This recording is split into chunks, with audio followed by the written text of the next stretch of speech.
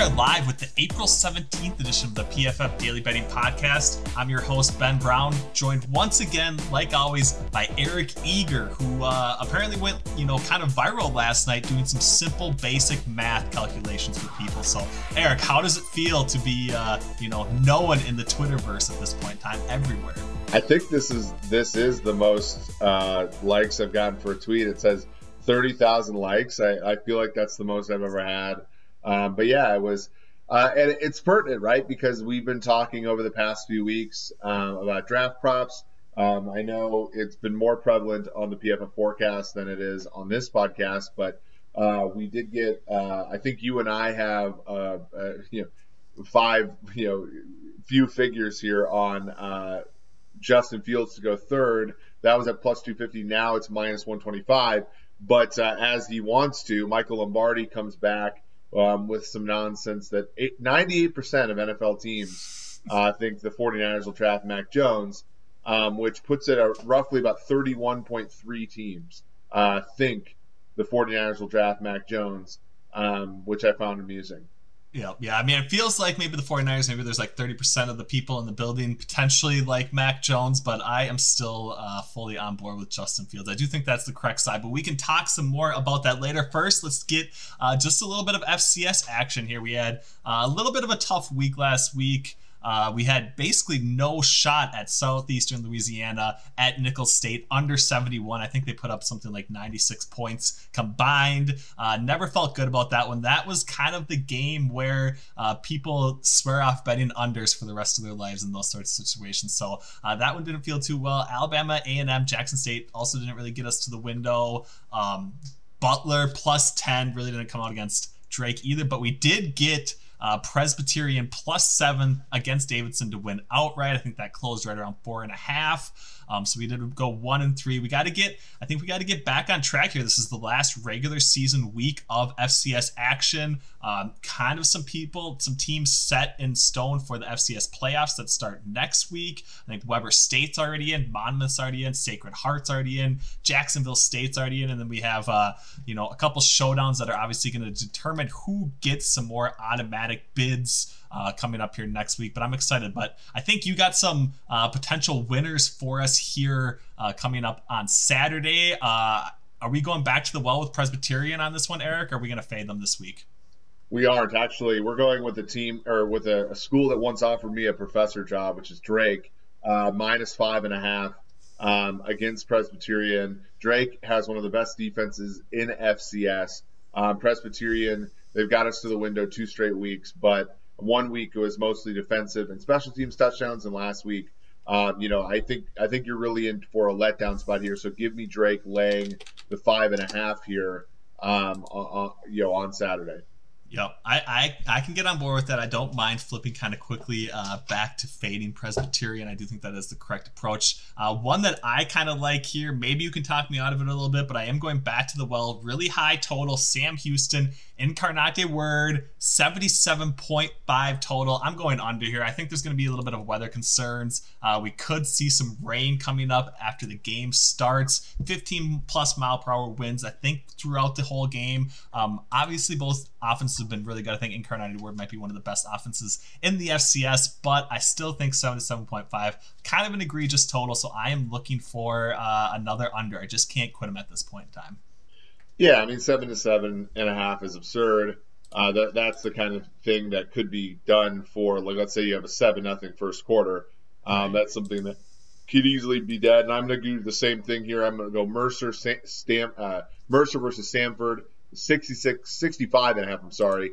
I'm going to go under that. I know both teams are decent offensively, but I don't think they're good enough necessarily to get us to. I don't think FCS teams are good enough to reliably get us to 66 every single week. So give me the under there. There's one I like for the over, though, and this was part of our Jackson State fiasco. Alabama A&M, Alabama State. They've done a pretty good job of moving the ball relative to what this total is, which is 50.5, right underneath that key number 51. I'm going to go over that as our fourth pick of the week. Yep, definitely. I can get on board with all four of those. I think we're going to be feeling pretty good here heading into the FCS playoffs. But let's switch gears a little bit. Maybe we could talk just real briefly about how some of our symbol futures have been doing. That symbol SIMBULL. They are, kind of the stock market portfolio setup, kind of similar to sports betting, but they do kind of have this stock market feel to it. I've enjoyed kind of dabbling in it quite a bit as well. I know we've talked about the Jaguars, the Bengals. Have we seen any, current movement on those markets? And how are you kind of playing this? Obviously, this could be a longer term investment. Nice thing about Symbol, you get those, you can hold it for multiple years if you really want to. There really isn't any other option to do that in, the NFL or sports betting market. So that's kind of the way I'm playing it, as maybe a longer term investment. Do you have your eyes on any of these teams at this point in time, Eric? Yeah, I mean we're doing well. We're up about 27.5% since we bought in. Let's look at my. I mean, I still have a couple shares of Falcons. One that a little higher end that I did buy, or is the Dallas Cowboys. The Dallas Cowboys about the same price right now as the Sim Falcons. So to me, I think that one has a little bit of a value, being the best team in the worst division. You could bet the win total over. You could bet the division future. But all those things, like you're basically getting even money on the division, win totals 9.5. They don't need to even satisfy all those to be a good bet in this marketplace. Second year under Mike McCarthy, so I do like that one. I do have a little bit of Sim Panthers that I had when I thought they were going to get Deshaun Watson. I'm holding on to that for dear life, but that one actually is $11 cheaper than Sim Bengals is with Joe Burrow. So that might even be a value as people are sleeping on Sam Darnold. There's a chance that the Panthers, I think, will take a quarterback at 8, or at least consider it, which has to put them in the conversation to be a good buy here. Sim Jets, the Zach Wilson Jets, are 28.2 or $28.02. So again, another good value in my opinion when you're buying low. I do not have any money on my beloved Kansas City Chiefs though, Ben. Yeah, they are basically the highest priced team at this point in time. I kind of like the Jets. We are kind of buying them at their 52-week high. The Panthers, kind of like you touched on, have dropped, basically $4 or $5 from just a couple weeks ago. So I don't know, maybe they're the spot that you can kind of get in. Obviously, they have a couple weapons on the outside: DJ Moore, Robbie Anderson. People didn't love the fact that they went with Sam Darnold, but I do agree with you. I do think we could see potential quarterback fall to them at 8 here. So let's talk a little bit more about some draft props. Then we got some newer markets, especially from DraftKings. We have basically total number of positions. How often that position is going to be drafted in the first round. Basically, a few different ones jump out to me. One that I kind of like: total running backs under 0.5 plus money, plus 175. I know some places have it at 1.5, heavily juiced towards the under. I kind of like getting that plus price. I know people have Najee Harris coming in late in that first round, 29.5 overall pick for where he, where his market currently is at. But I don't think we're going to see it this year. I know we saw it last year. I think that's a little bit of recency bias. So I'm fading the running backs. I have to do it for the brand. Under 0.5 plus 175. Why don't you give me one or two of your favorite ones here, Eric?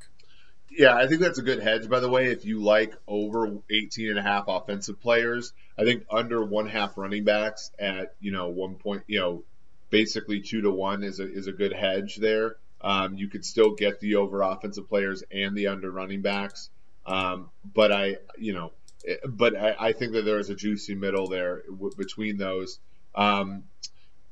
Here's one that I've liked for a while. It does seem to be trending in the right direction, but one of our outs, we were able to get over 4.5 wide receivers at minus 167. It's minus 200 on DraftKings. That would probably be my limit there. I do think that you're going to see the top 3 wide receivers, Bateman, and then somebody like Terrace Marshall near the end. So that's one I absolutely do like. And then the other one, somewhat as a hedge as well, as I like over 6.5 offensive linemen in round 1. I think we got it at plus 111 in one of our places, but it's plus 108 on DraftKings, so you even get a plus price prop there. I think this draft is going to be all about offense. I think there's a lot of defensive players where there are some question marks about how good they can be at the NFL level, and you should be able to profit from that by exploiting some of these positional markets. There might be only like one or two edge players taken in round one, and I think the beneficiary there would be somebody who bets the over on offensive linemen or wide receivers, Ben. Right. Yeah. Definitely watch, who, if you're, checking different books and stuff like that, make sure you have, the correct labels for who's an edge defender, who's a linebacker and stuff like that. Cause it is kind of, shifting a little bit with some of those books. So I'd definitely be wary of that. But let's talk a little bit. One that I've kind of had my eye on a little bit here is position of team pick. Basically, DraftKings dropped the exact playing position of almost every team's first drafted player. A couple of them have the second drafted player. You can also choose if that particular team is going to go offense or defense. There's a few of them that are jumping out to me. One that I really like, they actually listed the Jaguars' second drafted player, offense plus 128. I do think we're going to see some help, on the offensive line to help protect Trevor Lawrence there at the top of the second round. So I really like that at plus 128. I mean, you're getting that plus price. So I think that's definitely a viable play. One other one that's jumping out to me, the Ravens' first drafted player, plus 105 offensive.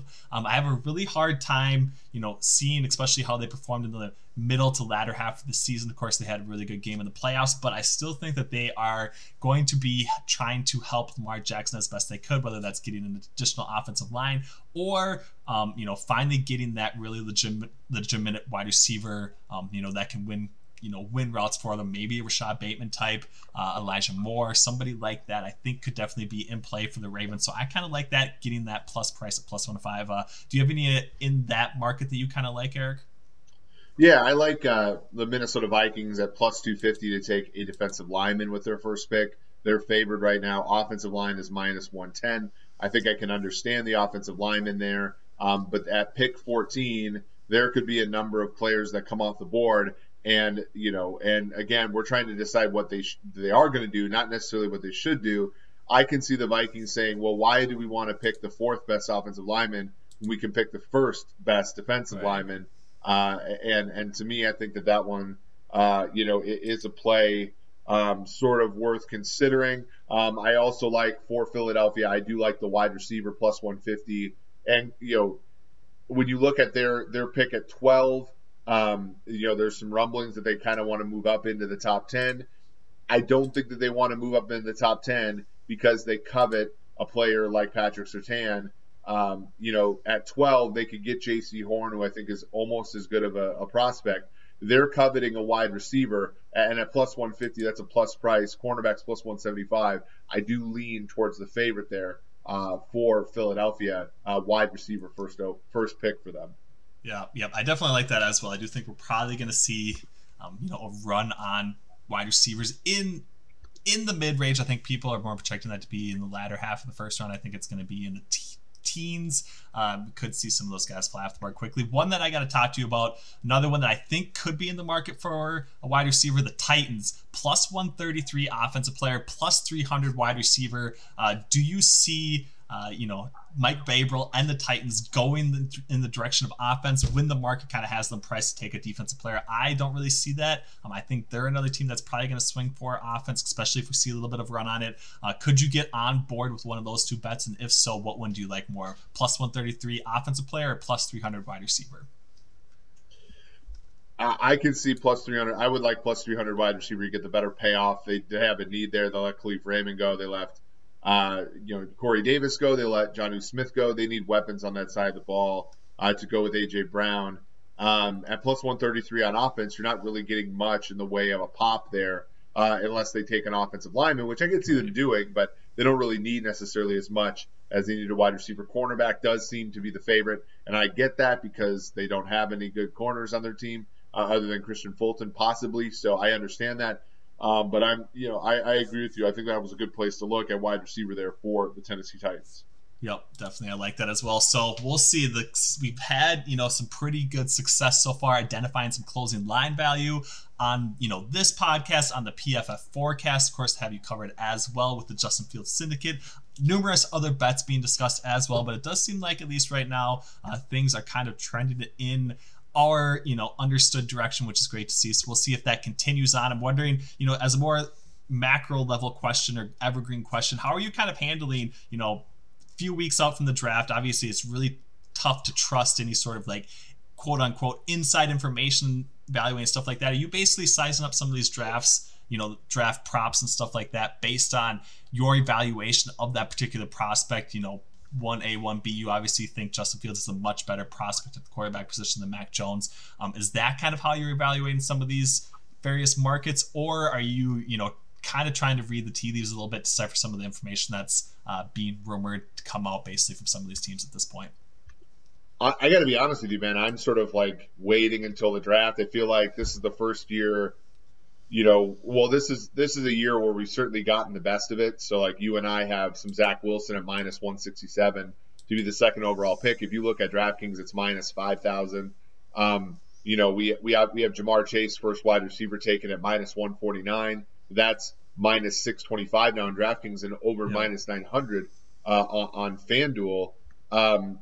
We have some plus price guys like Javonte Williams at 7-1. And obviously the Fields one now where you have plus 250, and it's now a favorite to go, at the third spot. To me, I think the worst thing that we could do betting this is probably, just betting into coin flips at this point. We have a bunch of things that are favored to essentially go. And there's going to be value that pops up here and there, throughout the process. I mean, we even have Surtain at minus 189 to be the first corner taken. That's minus 305 on DraftKings. So to me, I'm trying to play the waiting game until the draft comes and not make that many bad bets, from here until as many coin flips from here until 2 Thursdays from now.